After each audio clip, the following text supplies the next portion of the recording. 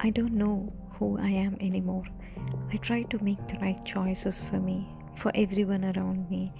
I try my best to keep them happy. It's like I can't give them what they want, and they are not happy with what I can give them. I'm angry all the time. Tears roll down without a reason.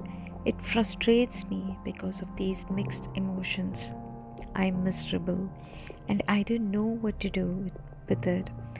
All I do is hurt people, the people I don't want to hurt, and I just can't get control of any of it. I don't know what to do anymore. Maybe this is how it feels to hit the ground. This is what it is called as rock bottom. Have I really hit the rock bottom? If so, is it a chance to try and start over from scratch? Hope this time I will join the right dots, strongly believing this too shall pass. 3 a.m. thought.